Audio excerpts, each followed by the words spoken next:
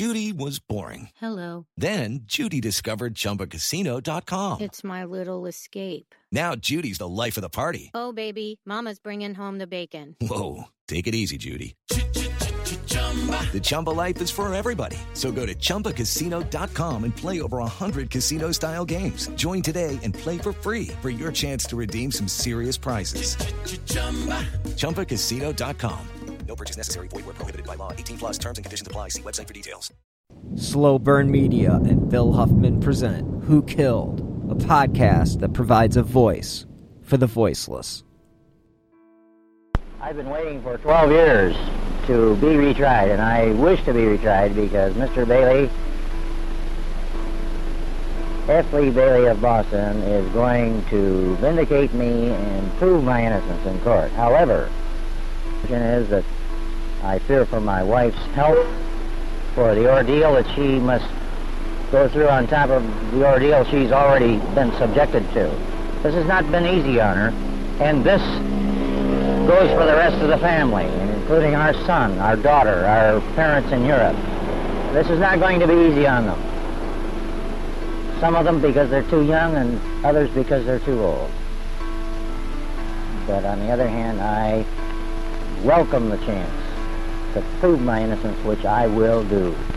I suppose I'd rather defend an innocent man because it's always more gratifying to get a positive result for someone who's innocent. On the other hand, the pressure is worse because if you lose the case, you've got to keep appealing it and appealing it and appealing it as long as there's any appeal to try, and it's very frustrating, very depressing to know that someone who is innocent is sitting in jail despite your best efforts. The unseen part of the iceberg is the preparation of the case, which involves investigation. After all, if you have the evidence with you, no amount of advocacy is going to affect the result, and if it's against you, the same is probably true. And if the investigation establishes clearly enough the guilt or the innocence of the defendant, why, the man representing him isn't really going to make that much difference. I'm simply a functionary in the system who's obliged to give him the best defense I can, and it certainly doesn't bother me if his guilt is not proven to the satisfaction of the jury. Well, I have very few contemporaries. If you're talking about people who devote all of their time to the defense of criminal cases, there are only a handful in the country, and some of them that I know I have great respect for. On the other hand, there aren't a great many lawyers in this country that I would be happy to have defend me if I were in a jam. Tougher the case, that is, the tougher to get a conviction, I suppose the more competent the prosecutor who obtains one. One of the best lawyers that I bumped into a courtroom, although I don't want to sound chauvinistic about it, is my own classmate, Mr. Kahn, who tried the Strangler and who tried a prior case with me. The prosecutors in the Sheppard and Coppolino cases were both very competent men.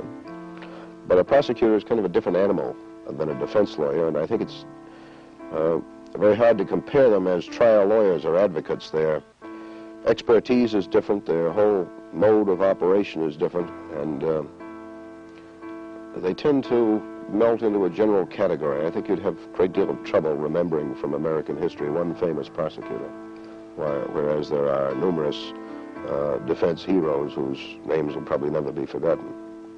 Hello and welcome to episode 99 of Who Killed. I am your host, Bill Huffman, and this is a Slow Burn Media podcast. To honor the 99th and 100th episodes, I will be taking you back to where it all began, Bay Village, Ohio. And no, we are not talking about Amy this week, but another unsolved murder, and that is the case of Marilyn Sheppard.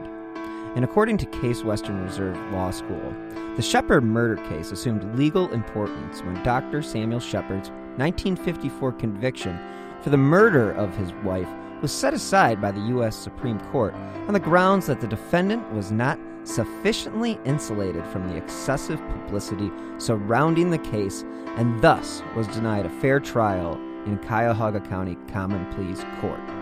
This decision helped define what protections from adverse media coverage were necessary under the 14th Amendment to the Constitution. Now, it has been nearly 67 years since the awful murder of Marilyn Sheppard.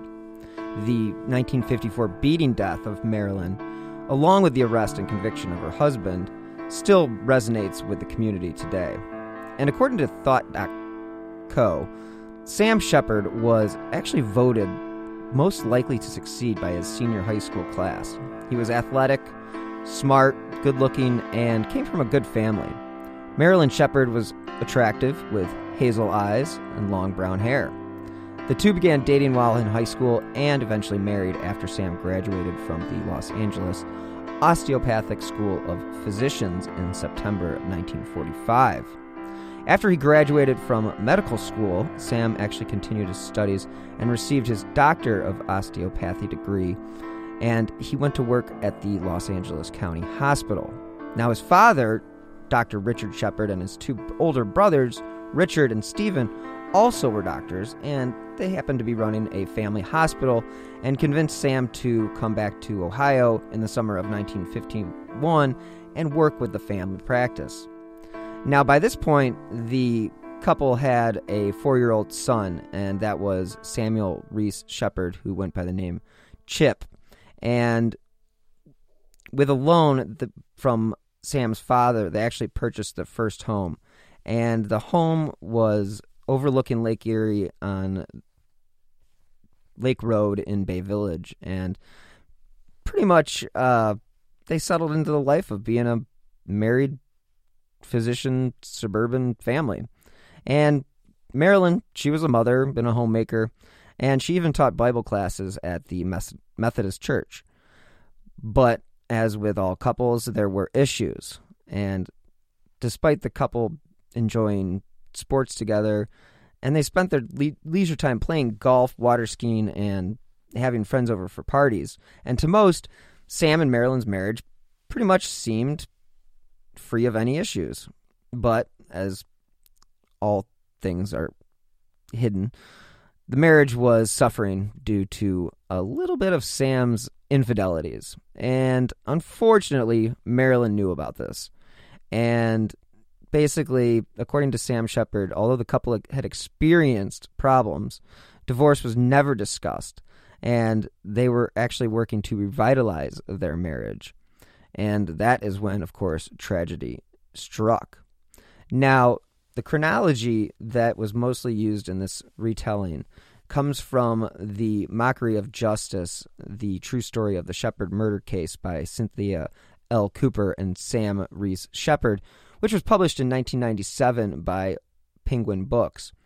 Nova Online also is a resource for this episode, along with articles from the New York Times, Chicago Tribune, and of course, the Associated Press. So I want to take you back to the evening of Saturday, July 3rd, 1954. According to reports, the night had been a pleasant one at the home of Sam and Marilyn Sheppard.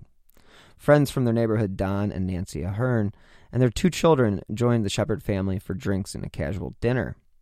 And from a screened-in porch, the Sheppards and Aherns finished dinner, watched the sunset over Lake Erie, and then Don took his children back home and then returned to the Sheppards' house for a late-night movie. And this is when they turned on Strange Holiday, and it was one of the 2 available television channels at the time, just to give you an idea of what 1954 was like. And according to the Aherns, Marilyn sat on Sam's lap until Sam had apparently had enough of her sitting on him, and having spent the day at work, decided to move to a daybed where he eventually fell asleep. And this is when Marilyn showed the Aherns the door. And it was early in the next morning that Marilyn Reese Sheppard was murdered by a severe, and I mean severe, beating while in her bed. And to make matters worse, she was 4 months pregnant. On the morning of Marilyn's murder, Bay Village Mayor Spencer Houck and his wife Esther had received a call from Sam.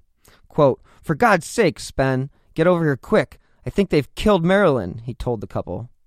It was shortly before 6 a.m. when Bay Village Mayor Spencer Houck and his wife Esther had arrived at the Sheppard home after receiving that phone call.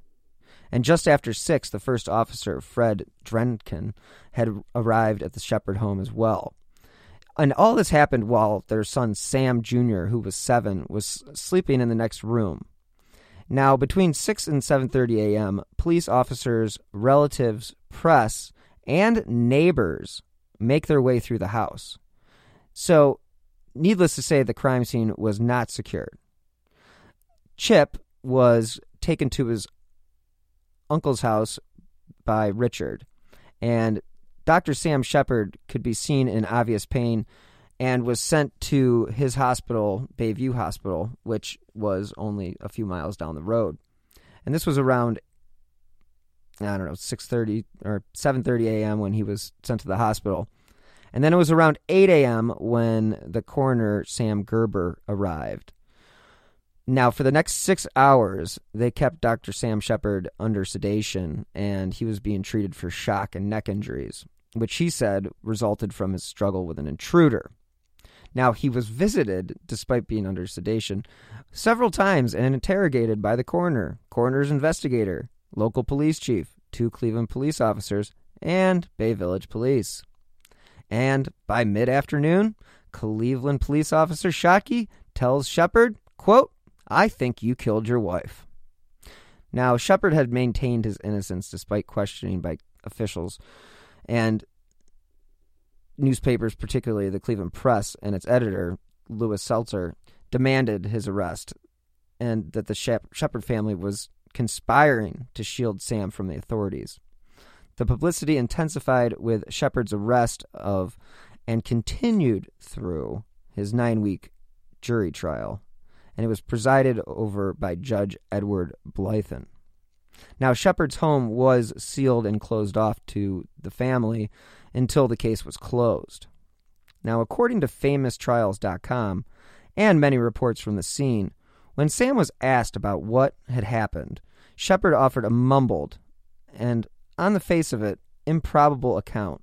Sheppard said that he was sleeping downstairs on the daybed when he heard Marilyn shout, "Sam!" According to his story, which he repeated later to police officers, Sheppard ran up the dimly lit stairs to their bedroom where he saw a white form standing next to his wife's twin bed. He grappled with the form, but was hit on the back of his neck and lost consciousness. When he came to, he took Marilyn's pulse and determined her to be dead. After checking Chip's room next door and finding his son sleeping unharmed, Sheppard ran downstairs where he saw the form again, this time running out the back door leading to the Lake Erie shore. Sam said he chased down the form down the stairs toward the lake and again battled with the tall, quote-unquote, bushy-haired man. Now, Sam described what happened after he lunged or jumped and grasped the form on the beach. Quote, "I felt myself twisting or choking, and this terminated by consciousness. When he revived in the breaking dawn, wet and somehow now missing his T-shirt and watch, he went back into the house and called Mayor Houck. Sheppard remained vague about many details, and he didn't know how many intruders were in the bedroom when he first was injured, and he couldn't even be certain of the sex of the fighting form, calling the intruder a biped in one interview. He attributed his inability to get more specific to the effects of having been knocked out twice. Sounds fishy, doesn't it? On July 7, 1954, Marilyn Sheppard was laid to rest. Now, unfortunately, because of all the press coverage, her son, Chip, was actually not able to attend. And the same day as the funeral, the county prosecutor criticized Dr. Sheppard for refusing to permit immediate questioning, although, as I mentioned before, he gave an account soon after the murder. Now, this is when the pressure of the press became pretty much impossible to ignore for the community and investigators. And on July 8th, 1954, they put out a headline that read, quote, "Testify now in death. Bay doctor is ordered." One of hundreds of articles, many with untruths or inadmissible information, printed in the next few months. So the following day, another front page story and more pressure. Quote, "Doctor balks at lie test." Sheppard leads a contingent of officers through the house, showing them what occurred. And again, at this point, it's becoming clear that the press is very adamant that Sam is involved. So It was on July 10th, 1954, that Sheppard voluntarily gives a formal statement taken at the Cuyahoga County Sheriff's Office with several officers in attendance. And again, the reporters must have been on vacation because it would be another 10 days before it was back on the front page with the July 20th, 1954 front page editorial, quote, "Someone is getting away with murder." This was how the editorial team pressured the investigation. And they kept it up. Just the next day, on July 21st, 1954, the front page editorial in bold letters said, "Why no inquest? Do it now, Dr. Gerber." As the pressure mounted, Dr. Gerber finally called for an inquest. And so on July 22nd, 1954, they started what was a 3-day inquest that was staged in a local gym to accommodate the large crowds as well as the reporters, live television, and radio crews. Dr. Sheppard was searched in full view of the crowd, and Dr. Sheppard's lawyers were not permitted to participate and were ejected altogether when they tried to introduce evidence. So on July 23rd, 1954, police formally take over the investigation from the Bay Village Police. And for the first time, they send out their scientific investigation unit. Now, another mistake by the press came on July 26th, 1954, with the headline, "Police Captain, quote, urges Sheppard's arrest." 2 days later, the headline read, "Why don't police quiz top suspect?" The press at this point began to put everything on the line. And on July 30th, 1954, they asked on the front page, quote, "Why isn't Sam Sheppard in jail?" Lo and behold, at 10 p.m. that night, Dr. Sam Sheppard was arrested and taken to suburban City Hall, where hundreds of newscasters, photographers, and reporters had awaited his arrival.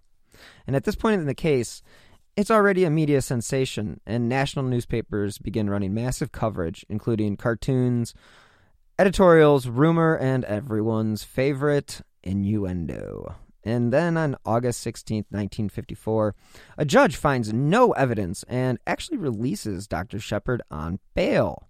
Now, this kind of is shocking, but literally the next day, Dr. Sheppard is indicted for murder, and the grand jury foreman, Burt Winston, complains that members of the grand jury were under enormous pressure. Dr. Sheppard is rearrested, and again, this is his last day of freedom for nearly 10 years. And again, Sam would remain in jail, and in October of 1954, another editorial criticized the defense counsel's poll of the public to show local bias for a change of venue motion, saying it, quote, smacks of mass jury tampering. On the morning of October 18th, 1954, jury selection for Dr. Sheppard's trial does begin. And the courtroom is outfitted with a long table in front of the bar, 3 feet from the jurors, for seating of 20 press representatives. 3 of 4 rows of benches are actually assigned to the press. All the New York news media, Chicago media, press syndicates, they all had representatives, and including quote-unquote star reporter such as Dorothy Kilgallen. Now, representatives of news media used all rooms on the courtroom floor, and with private telephones and telegraphic equipment installed. Radio stations set up broadcasting facilities on another floor next to the jury room. So as you can see, this is really getting out of control. The courthouse has been set up as a media control center, and basically it's at this point that everything is kind of out of the defense and prosecutors' hands. I mean, it is definitely being run by the press.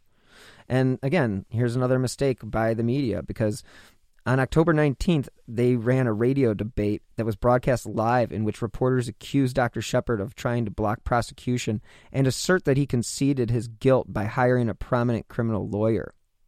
And then continuance of the trial is denied. So on October 23rd, 1954, a front page 2-inch headline, "But who will speak for Marilyn?" calling for, quote, justice to Sam Sheppard. Again, this is just out of control. And October 28th of that same year, the jury is finally sworn in, and the first day of trial consisted of massive coverage and the jurors' visit to the Sheppard home. And that was probably an interesting experience. The biggest issue that I find with the case at this present moment is the fact that the jurors weren't not sequestered. They had their names and photos and papers over 40 times. But for whatever reason, they aren't not questioned about the media accounts that they have heard. So police, prosecutors, witnesses, the judge, juror, families give interviews and appear on camera. Trial transcripts were made available and reported daily. On November 21st, 1954, a radio broadcast calls Dr. Sheppard a perjurer, comparing him to Alger Hiss.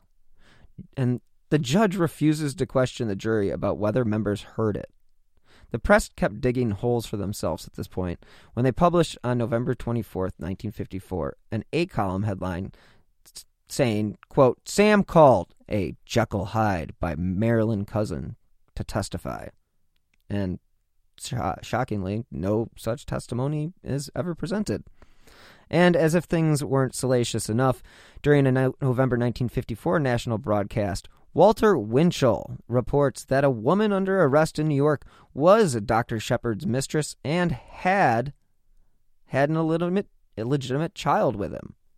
Now, 2 jurors admit having heard the broadcast, but the judge takes no action. And guess what?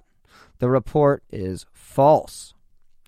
Then, on December 9th, 1954, police stepped right in it and issued a press statement calling Dr. Sheppard a quote-unquote bare-faced liar.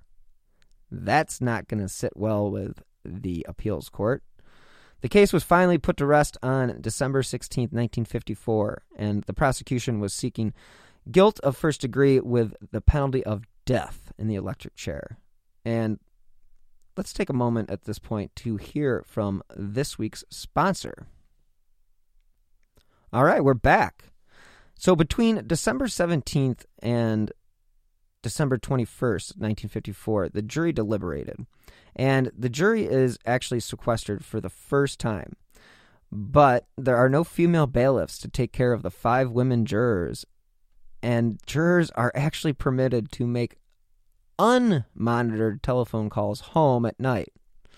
So chaos outside and around the jury room prevailed, and the prosecution, led by John J. Mahone, presented evidence which included analysis of bloodstains found in the house and used Sheppard's affair with Susan Hayes, a former lab technician at Bayview Hospital, to establish a motive for murder. In what was called a carnival atmosphere, the defense, led by William J. Corrigan Sr., failed to convince the jury of Sheppard's innocence, and he was convicted of second-degree murder on December 21st, 1954, and sentenced to life in prison, where he actually would continue his efforts to secure his release. As if there was any doubt on whether or not Sam was guilty, that was ended by the jury's decision. But again, as I mentioned, Sam continued to fight this wrongful imprisonment, as he claimed. And at this point, you could have claimed that this was the trial of the century, because in all reality, it really was. I mean, you had media from every different major market in the city of Cleveland broadcasting about this case daily. And again, to say that it's was influenced by the press is just such an understatement, and you'll see why as this case moves forward. So this was actually the longest criminal trial at that point in American history. So Sheppard, who had been in jail since his arrest and was sentenced to life in prison, promised to fight until he had no fight left. And actually, the Cleveland police returned the Sheppard home to the family after the case was closed. Now, the historic home of Sam Sheppard's parents, which is where he was arrested 26 days after the murder, would later be moved in 1984 to Huntington Reservation and become the home of an art gallery. And as if things couldn't become more tragic for Chip, on January 7th, 1955, Ethel Niles Sheppard, which was Dr. Sheppard's mom, committed suicide by shooting herself.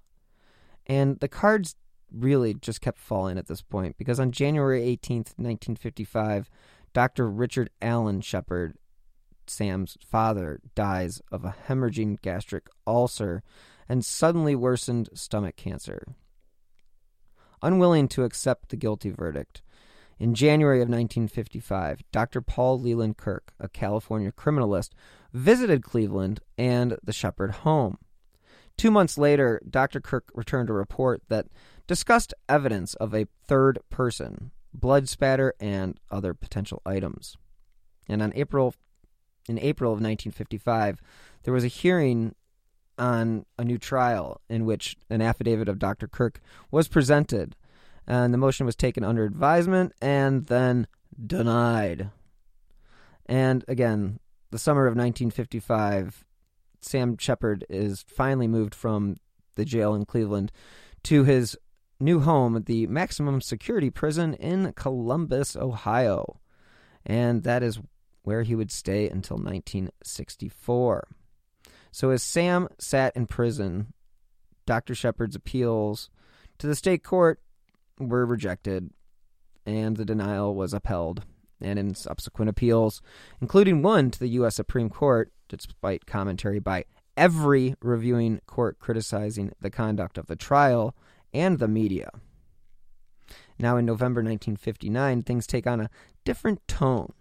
Richard Eberlein is arrested for larceny, including theft of Marilyn Sheppard's ring from her brother-in-law's house. So put a pin in that name, as it will come up again. Now, Sam's original defense attorney, William Corrigan, died in July of 1961, and this paved the way for F. Lee Bailey to take over the defense within the next year. And yes, that is the F. Lee Bailey from the O.J. trial. He's been around, needless to say, a long time. Now, it seems as if the public was beginning to question the conviction of Sheppard at this point, because in August of 1961, the Sheppard murder case was published by Paul Holmes, questioning the conviction of Dr. Sheppard. Now, despite the public beginning to question the conviction, tragedy really couldn't avoid the families of, Reese and Sheppard's. And on February 13th, 1963, Thomas Reese, who is Marilyn's father, committed suicide with a shotgun. And again, this is the second suicide in relation to this case. And needless to say, we don't know what he was suffering from, but I can only imagine what kind of pain it is to lose your daughter in such a tragic and horrific way, and then to have everything be broadcast daily on the news. So, needless to say, I can't think what he was thinking, but I can imagine he was under a lot of stress. So now it was back to court with a new attorney, and on April 13th, 1963, that F. Lee Bailey filed a new habeas corpus petition in the U.S. District Court, and prosecution represented by John Corrigan. As with most sensational crimes today, this was, of course, turned into a television series. And on September 1963, The Fugitive, a popular television show inspired by the Sheppard case, is launched. And as if things couldn't get any more wild in this case, on July 16, 1964, guess what? Dr. Sheppard is released from prison after federal district court judge Carl Weinman rules that Sheppard was denied a fair trial. Almost immediately following his release from prison on a $10,000 bond, Sheppard married Ariane Tabajones. During the trial, Sheppard somehow landed a new love interest from overseas, a platinum blonde named Ariane. And Tebenhanes had begun correspondence with Sheppard from her home in Germany, then traveled across the Atlantic to be able to visit him in prison. Unfortunately, from the standpoint of public relations for Sheppard, Tebenhanes turned out to have an older sister who was married to, of all people, Nazi propaganda chief Joseph Goebbels. Now, Sheppard's joy was never going to be long-lived because the 6th District's Court of Appeal voted 2-1 to reinstate Sheppard's conviction. But this time they allowed him to remain free on bail until his appeal to the U.S. Supreme Court.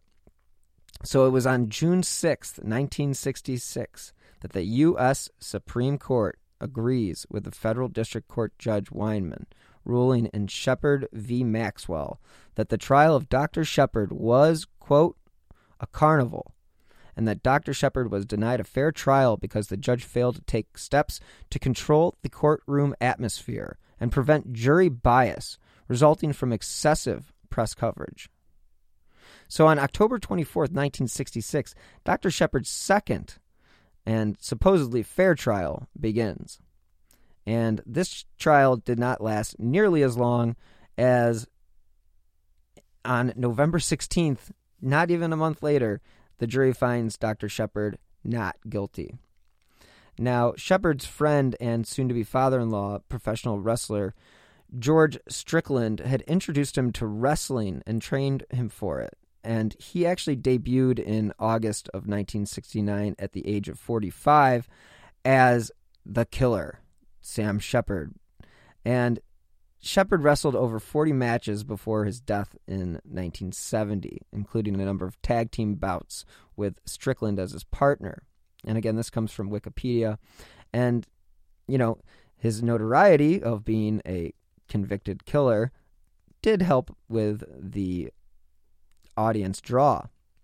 Now, during his career, Sheppard used his doctor knowledge to develop a submission hold called the mandible claw. And then, guess what? That would go on to be made popular by wrestler Mankind in 1996. So, during the marriage after the trial, Northeast Ohio was basically the place where Sheppard's drug and alcohol violence had finally destroyed the Ariane and Sam marriage. And she said she was a 32-year-old divorcee and the daughter of a wealthy industrialist, and basically she wanted to get the heck out of Dodge. So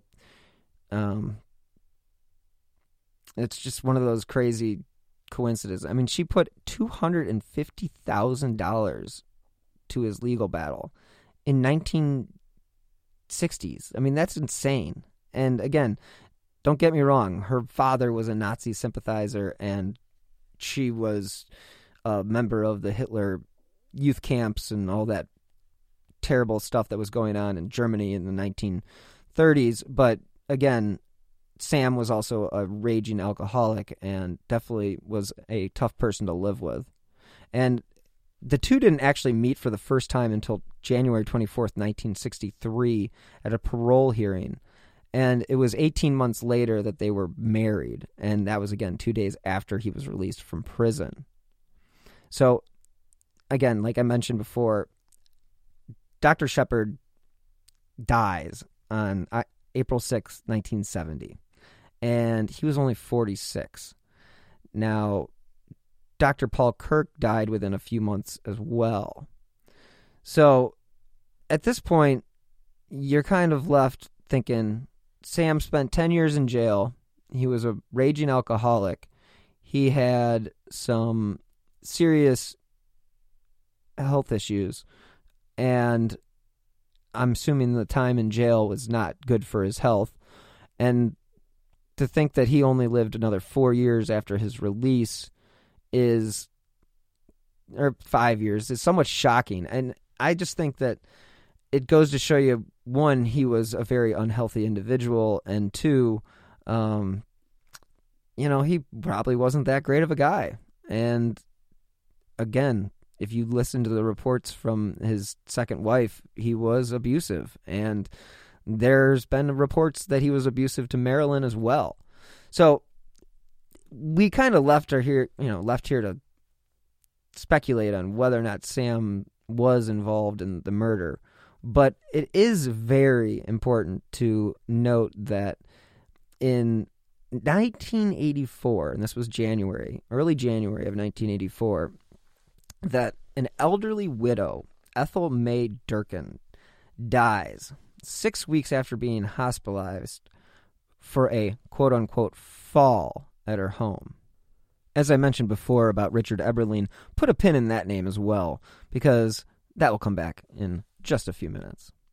Now, in 1974, according to an article from the UPI, quote, Mrs. Sheppard auctioned the family possessions in her front yard and moved to the southern part of France to forget about Sheppard. She said Sheppard was a very mild man when not drinking or using drugs, and she remains in contact with his son Sam, and dental assistant, and music writer in Massachusetts, and with Sam's brothers, Stephen, in California.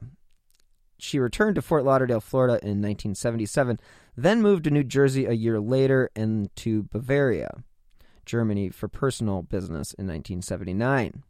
She said she will live temporarily with a realtor friend, William Spang, and his wife in the city I live in, Rocky River, and then rent a home with her mother, Hetty Heberman. Mrs. Sheppard also said she will look for a job, her first since she handled the office duties of Mr. Sheppard, Dr. Sheppard. Her autobiography attracted interest, but nobody was interested in actually purchasing it. Now, she said her book was too touchy because she spoke favorably of her membership in Hitler's youth program and likened the organization for Germans under 18 to this country's Boy Scouts. Not the best way of going about marketing your book. She said, quote, it taught us good things. It taught us to love our country, unquote. We were full of idealism. Well, that's one way of saying it. And Mrs. Sheppard's half-sister, again, married Hitler's propaganda minister, Joseph Goebbels. So, in July of 1989, Richard Eberlein, an interior decorator and the former window washer at the Sheppard home, is convicted of aggravated murder in the death of Ethel May Durkin. And again, as I mentioned before, she had died from a supposed fall. So, Sam Reese Sheppard, the only child of Dr. and Mrs. Sheppard, finally speaks out publicly for the first time in 1989. And he talks about the injustices that he has suffered and begins an effort to solve his mother's murder. And then March of 1999, Sam actually meets with Richard Eberlein at the Lebanon Correctional Institution in Ohio. And then the blockbuster movie, The Fugitive, starring the one and only Harrison Ford, based on the television series, which was based on the Sheppard case, is released. And again, this is a movie about Dr. Richard Kimball, an innocent man wrongly convicted of the murder of his wife. It becomes a Academy Award-winning film. And in 1993, Sam Sheppard begins to reinvestigate the murder. On October 13th, 1995, Cuyahoga County prosecutor Stephanie Tubbs Jones announces an investigation into the murder of Marilyn Sheppard. Then on February 22nd, 1996, the first court hearing in over 30 years on the Sheppard case takes place before Judge Ronald Suster in Ohio. And then in September of 1997, Dr. Sam Sheppard's body is actually exhumed for DNA testing. 6 months later, in March of 1998, Terry Gilbert, lawyer for the Sheppard family, contends that the results of DNA tests conducted by Dr. Muhammad Tahir of the Indianapolis Marion County Forensic Services Agency exclude Dr. Sam Sheppard as a donor of the blood found at the murder scene and point to one Richard Eberlein. Hello, it is Ryan, and I was on a flight the other day playing one of my favorite social spin slot games on ChumbaCasino.com. I looked over at the person sitting next to me, and you know what they were doing? They were also playing Chumba Casino. Coincidence? I think not. Everybody's loving having fun with it. Chumba Casino is home to hundreds of casino-style games that you can play for free anytime, anywhere, even at 30,000 feet. So sign up now at ChumbaCasino.com to claim your free welcome bonus. That's ChumbaCasino.com and live the Chumba life. No purchase necessary. VGW. Void where prohibited by law. See terms and conditions. 18+. Then 4 months later, on July 25th, 1998, Richard Eberlein dies in prison. So, in August that same year, one of Eberlein's fellow inmates, Robert Lee Parks, announces shortly before his own death that Eberlein confessed to Marilyn Sheppard's murder. And on that note, that is all we have for this week's episode of Who Killed Marilyn Sheppard. Tune in next week for part 2 with Nick from the True Crime Garage podcast as we break down the case of who killed Marilyn Sheppard. At the end of this episode, I will include a compilation of news clips from this case. It's about 26 minutes long, and it gives you a pretty decent breakdown from the Associated Press perspective on the case. It includes some interviews with Sam Sheppard, as well as just an overall perspective of the trial. Again, it's about 26 minutes long, and it is older audio, so it isn't the best quality, but it is absolutely interesting. And take a listen and tell me what you think, or just enjoy the on-the-ground reporting that was occurring at the time. And again, stay tuned for part 2 next week.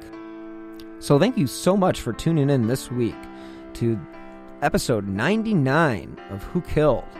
And again, if you enjoyed this podcast and my other shows, you can help support independent journalism by clicking on the donate button on the left-hand side of slowburnmedia.com, and that is slow minus the W. You can also contribute to the show via the Venmo app with my username at Bill-Huffman-3, as well as via PayPal with my email billhuffman123@yahoo.com. And again, I will also provide a link in the show notes. And really, every contribution does help keep these slow burn podcasts running. I did receive a very nice donation this week, and I am very thankful and appreciative, and just want to let the listeners know that when donations are made, I do acknowledge them, and I appreciate that more than you know. So again, you can also support the show by leaving a review on Apple Podcasts or wherever it is that you listen to your favorite shows, because those 5 stars that you do leave, they keep important cases such as the Sheppard case as well as Amy's case in the spotlight. So if you'd like to stay up to date on the cases that I have covered, as well as the new shows I have in the pipeline, please do follow me on Twitter at BillHuffman3. Again, you guys, thank you so much for listening, and this has been a wild ride. Episode 99. It's pretty exciting. I appreciate that you have been with me along the way, and I'm really looking forward to next week's episode with Nick, as they are always an enjoyable show. So until next time, you guys know what to do. That is, be healthy and stay safe. On July 4th, 1954, the murder of Marilyn Sheppard made headlines in Cleveland. The victim's husband, Dr. Sam Sheppard, gave police this account of what happened. I believe it was sometime after 12:30 a.m. that Marilyn tried to wake me. I had fallen asleep on the living room couch. I think she asked me to come up to bed. The next thing I knew, Marilyn was screaming or moaning my name. I jumped off the couch and ran upstairs. I thought I saw a white form standing in our bedroom. Then I think I was struck from behind and knocked out. When I came to, I went over to where Marilyn was. I felt she was gone. I believe I then rushed into our son Chip's room. After seeing him, I came to the conclusion he was unharmed. As I came out of Chip's room, I thought I heard a noise downstairs.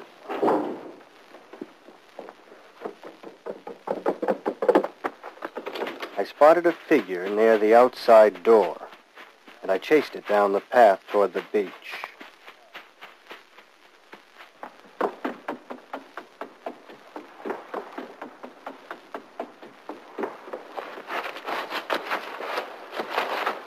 I tackled this individual from behind. Then I felt as if I had been twisted or choked. That's all I remember. The next thing I knew, I staggered to my feet in the water. Somehow I made it back up the stairs. I guess I thought I would wake up and find it was all a horrible dream. All I know is that eventually I somehow realized this was real.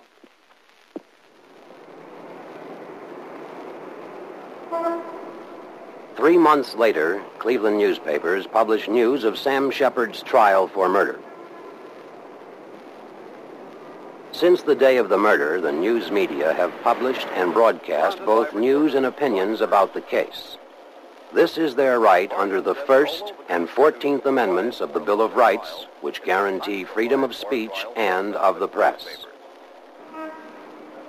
But the Bill of Rights also guarantees in the 6th and 14th Amendments that a person accused of a serious crime shall have a trial by an impartial jury with due process of law.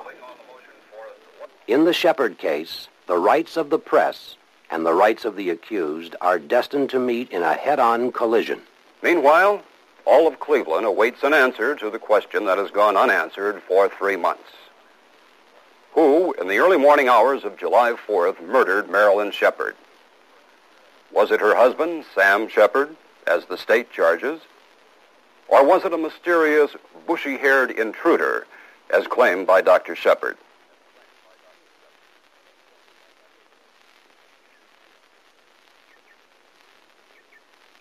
The uncertainty had begun on the day of the murder. Police, searching the Sheppard house and grounds, failed to find the murder weapon. Investigators do find signs of an attempted burglary, but they suspect that Sheppard has committed the murder himself and staged a burglary as a cover-up. Sam Sheppard is taken by his brother to the Bayview Osteopathic Hospital, which is operated by Dr. Richard A. Sheppard, Sam's father.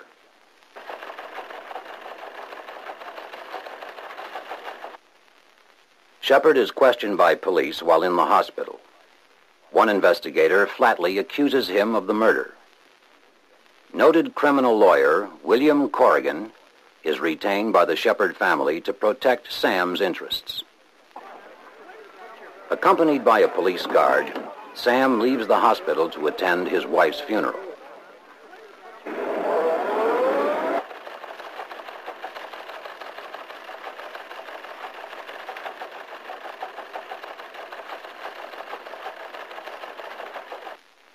With no charges formally pressed against him, Dr. Sheppard returns to his practice.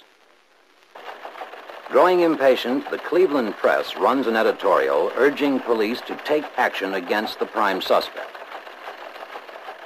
4 days later, a front-page editorial increases pressure on the police. The following day, the press devotes most of its front page to the case. An editorial addressed directly to the county coroner, Dr. Gerber, urges an immediate inquest. The next day, an inquest begins. To accommodate the crowds, the inquest is held in the gymnasium of a local high school.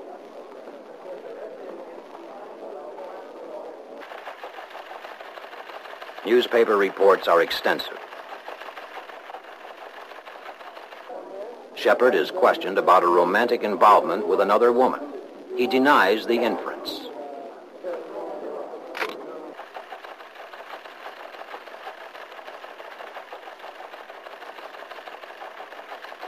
On the last day of the inquest, Sheppard's lawyer is removed for objecting to the circus atmosphere of the proceedings.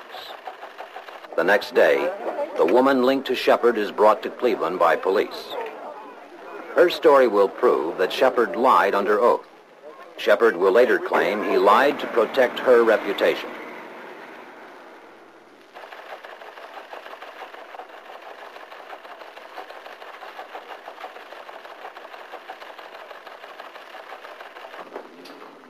Four days later, Sheppard is arrested.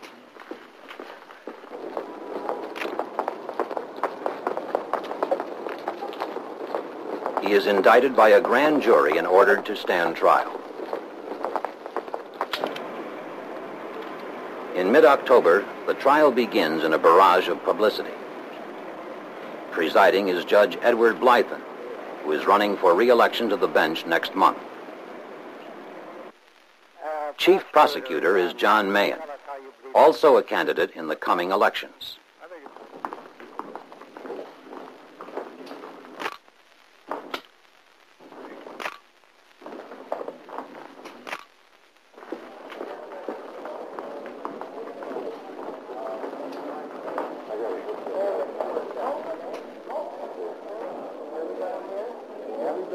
Sheppard's lawyer, William Corrigan, asks for a postponement and change of venue, saying it is impossible for Sheppard to get a fair trial in Cleveland.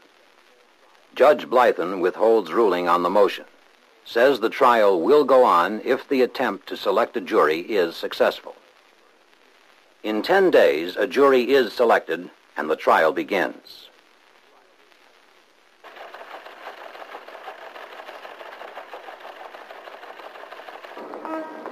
The jurors are not kept in seclusion, but are allowed to go home at the end of each session. Perhaps they read newspaper articles like this one, which suggest that if Marilyn could speak, she would name Sam as her slayer. The trial, with the state building its case solely on circumstantial evidence, continues for 9 weeks. Newspapers headline Coroner Gerber's theory that the murder weapon was a surgical instrument. This theory, never proved but widely publicized, is damaging to Dr. Sheppard. Witnesses for both sides are photographed and interviewed freely by newsmen. Rumors and gossip, not admissible in court, are published.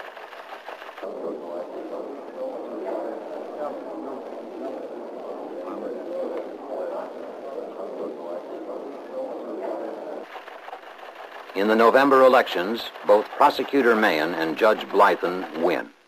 By now, everyone associated with the case has become a celebrity in Cleveland. Would you tell us your impression of Dr. Sam? Well, of course, it's always very difficult to give a full impression of a defendant when you've only heard his voice really once. He hasn't testified yet at his own trial. It's expected that he will. And I can only judge him from the very externals. He's extremely good-looking. I think he's better looking in the flesh than he is in his pictures.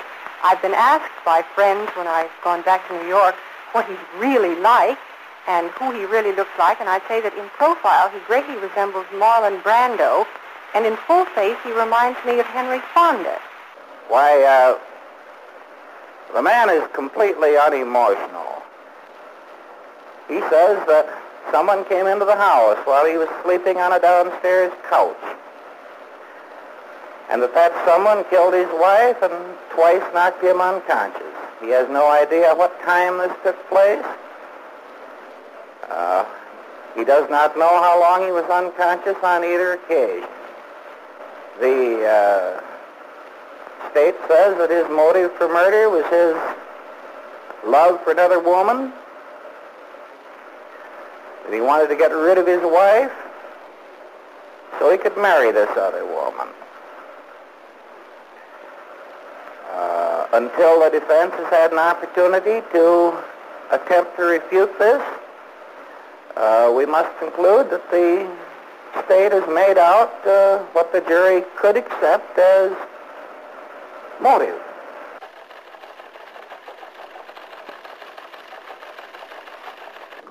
Finally, the case goes to the jury.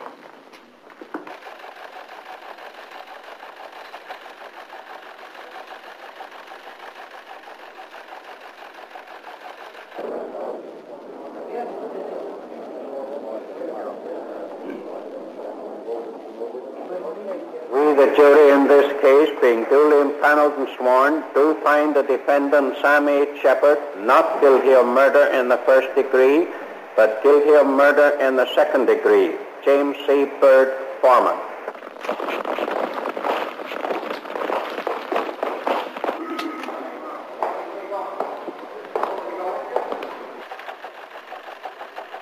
On the day of the verdict, Cleveland newspapers print thousands of extra copies, sell them all. A defense motion for a new trial is denied. Judge Blythen contends the publicity surrounding the trial did not violate the rights of the defendant. The Cleveland Press runs a final editorial.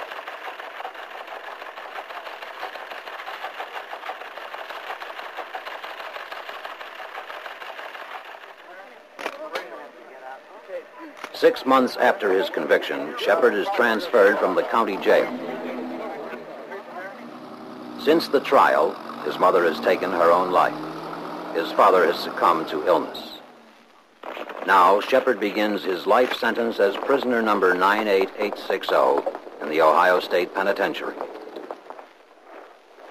In prison, Sheppard meets regularly with his family and lawyers. Many appeals are made for a new trial, but they are all denied. 6 years pass.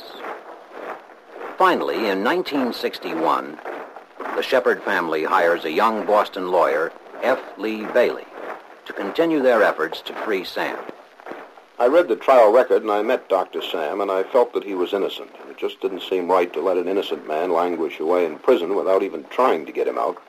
We filed what is called a petition for a writ of habeas corpus, which asks that he be released because his constitutional rights had been violated. And it came on before federal Judge Carl A. Weinman in southern Ohio. Some of the things that he found to be constitutional defects in that trial included a lot of pretrial publicity that he thought was most unfair and probably preconditioned the jurors. He found that the judge who heard the case was a prejudiced man, had not been fair to Sam at all, and furthermore, that he didn't keep control of his courtroom, that newsmen were bouncing up and down like jacks in the box and taking pictures of jurors and kibitzing and making noise and destroying what we like to think is the decorum of a criminal trial. On these grounds, he termed the Sheppard conviction a mockery of justice and released him in $10,000 bail pending action by the state.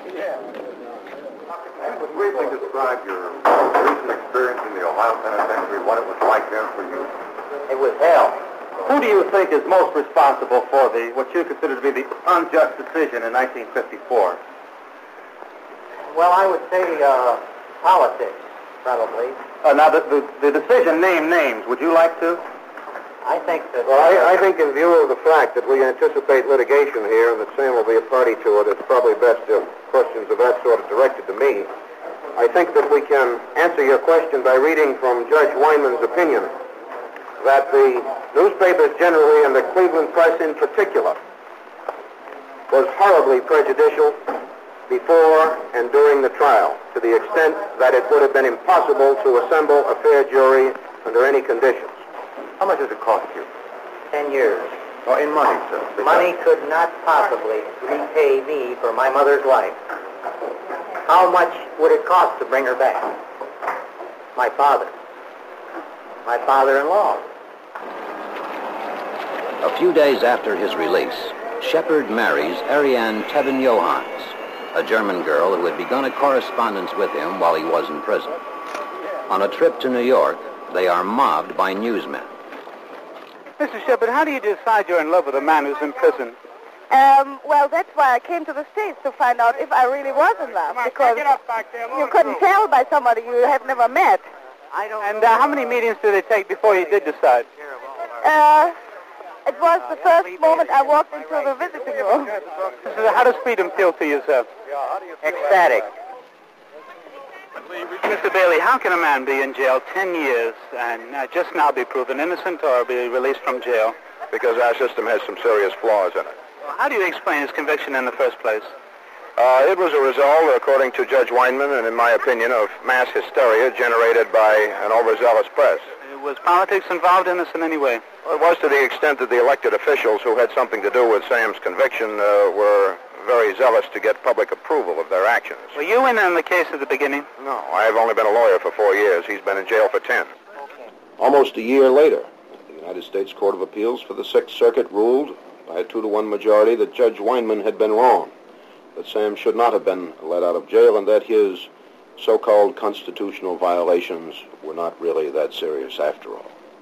I was able to persuade the court to leave Sam Sheppard out on bond while we went to the United States Supreme Court. I felt that the issues were large enough and serious enough and applied to enough defendants in enough cases so that that court would want to decide the case, and that if it did decide the case, it would do so favorably to Dr. Sam. In the winter of 1965, the United States Supreme Court hears the case. Bailey presents the arguments for Sheppard. Arguing the case for the state of Ohio is William Saxby, Attorney General of Ohio.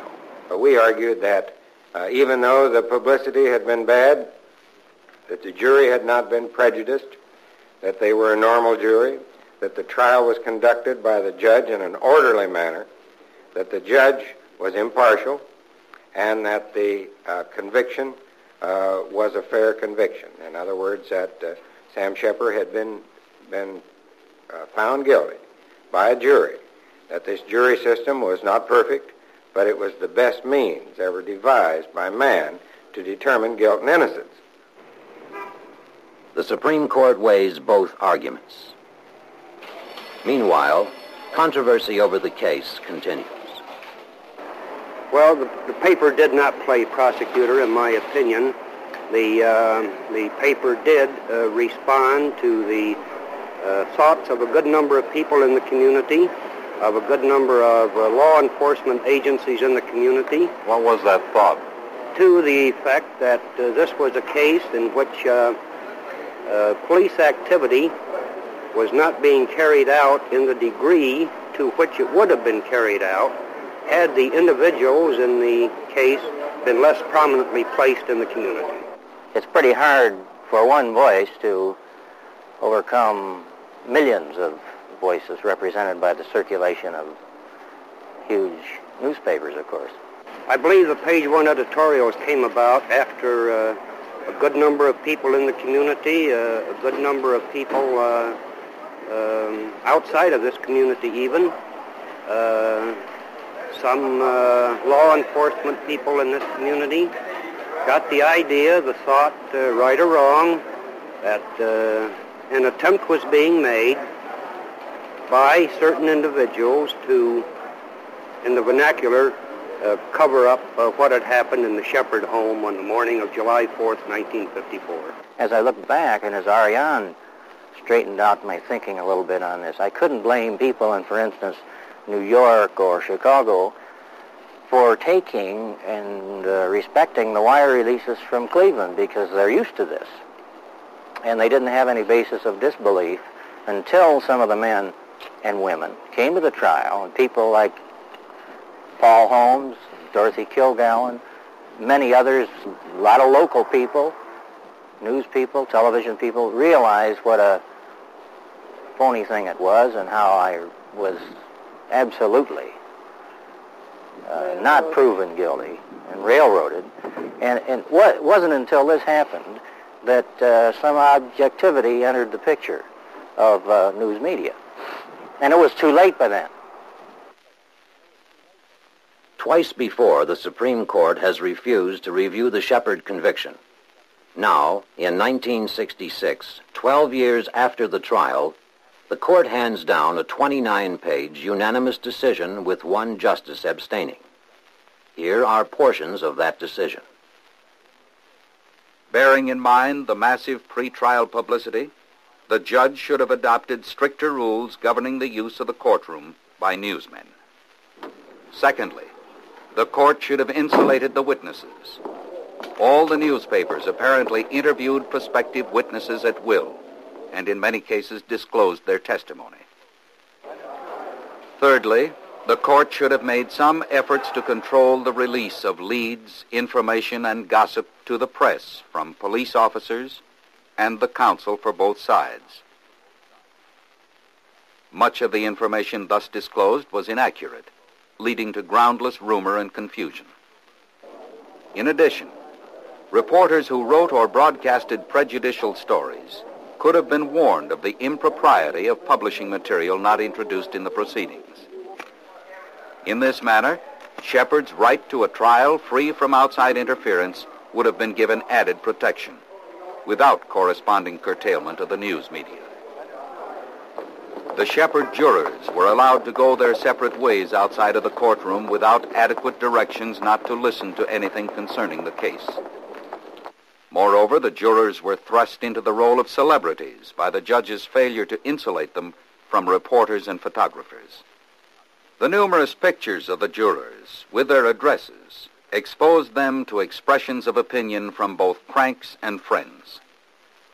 Where there is a reasonable likelihood that prejudicial news prior to a trial will prevent a fair trial, the judge should continue the case until the threat abates, or transfer it to another county not so permeated with publicity. Since the state trial judge did not fulfill his duties to protect Sheppard from the inherently prejudicial publicity which saturated the courtroom, the case is remanded to the district court, with instructions to order that Sheppard be released from custody unless the state puts him to his charges again within a reasonable time. It is so ordered.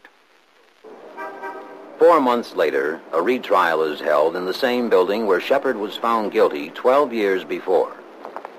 Once again, the state seeks to prove him guilty of murder. F. Lee Bailey defends Sheppard. This time, the attitude of the court reflects the new Supreme Court ruling. In order to conduct this trial, I deem it's necessary that there be no cameras or sound equipment of any sort on the second floor of the courthouse nor the third floor of the courthouse. This will be journalized, and any violation thereof will be considered a contempt of court and handled accordingly. The trial lasts 3 weeks. The jury deliberates 8 hours. Sam Sheppard is found not guilty. Okay, guys, clear out.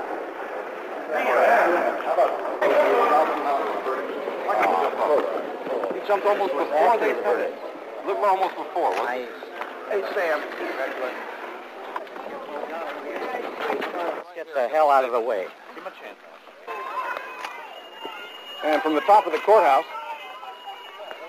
a group of female inmates in the jail there shouting encouragement, cheering. Sam Sheppard and his wife, Ariana, found not guilty by a jury of 7 men and 5 women. In the end, Sam Sheppard's victory proved limited. The murder of his wife, Marilyn, remained unsolved and a matter of continuing controversy. His second wife sued for divorce less than 3 years later. Yet out of these unhappy events, something of value was gained. Following the Supreme Court rulings, both the press and the bar adopted new rules controlling publicity in criminal cases. Are you kidding? Freedom of the press and the right to a fair trial, both essential in a free society, were now more equally protected. What's your reaction right now? Your client's not guilty. Give us your thoughts, please. My reaction is that the system is paid off. Does that mean you won't seek any further payment by way of moral claim for 10 years in prison? It means nothing of the sort. This was a criminal charge. The defendant's been found not guilty, and I think that's what he should have been found. You're going to seek compensation from the state for the 10 years by way of moral claim? Well, if it is improper to publicize a criminal case before trial, it's equally improper to publicize a civil case. Hey, come on, watch that camera.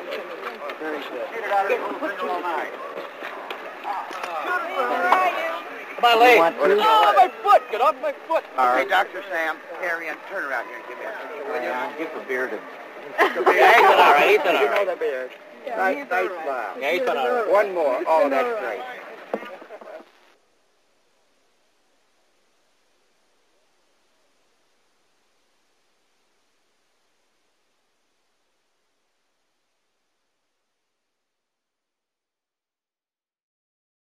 With the Lucky Land Slots, you can get lucky just about anywhere.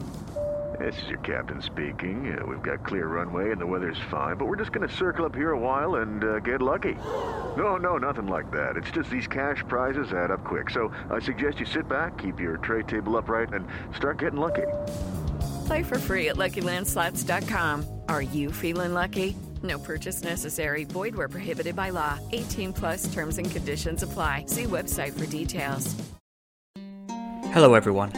My name is Tom Kearns and I host the Anglo-Saxon England podcast, where I cover the history and culture of England from the departure of the Romans in the 5th century to the Norman conquest in 1066. So far we've surveyed the collapse of Roman rule in Britain, the migration of the Anglo-Saxons, and the history of Northumbria from its beginnings in the mists of legend to its destruction at the hands of Viking raiders in the 9th century. I hope you'll come and give it a go.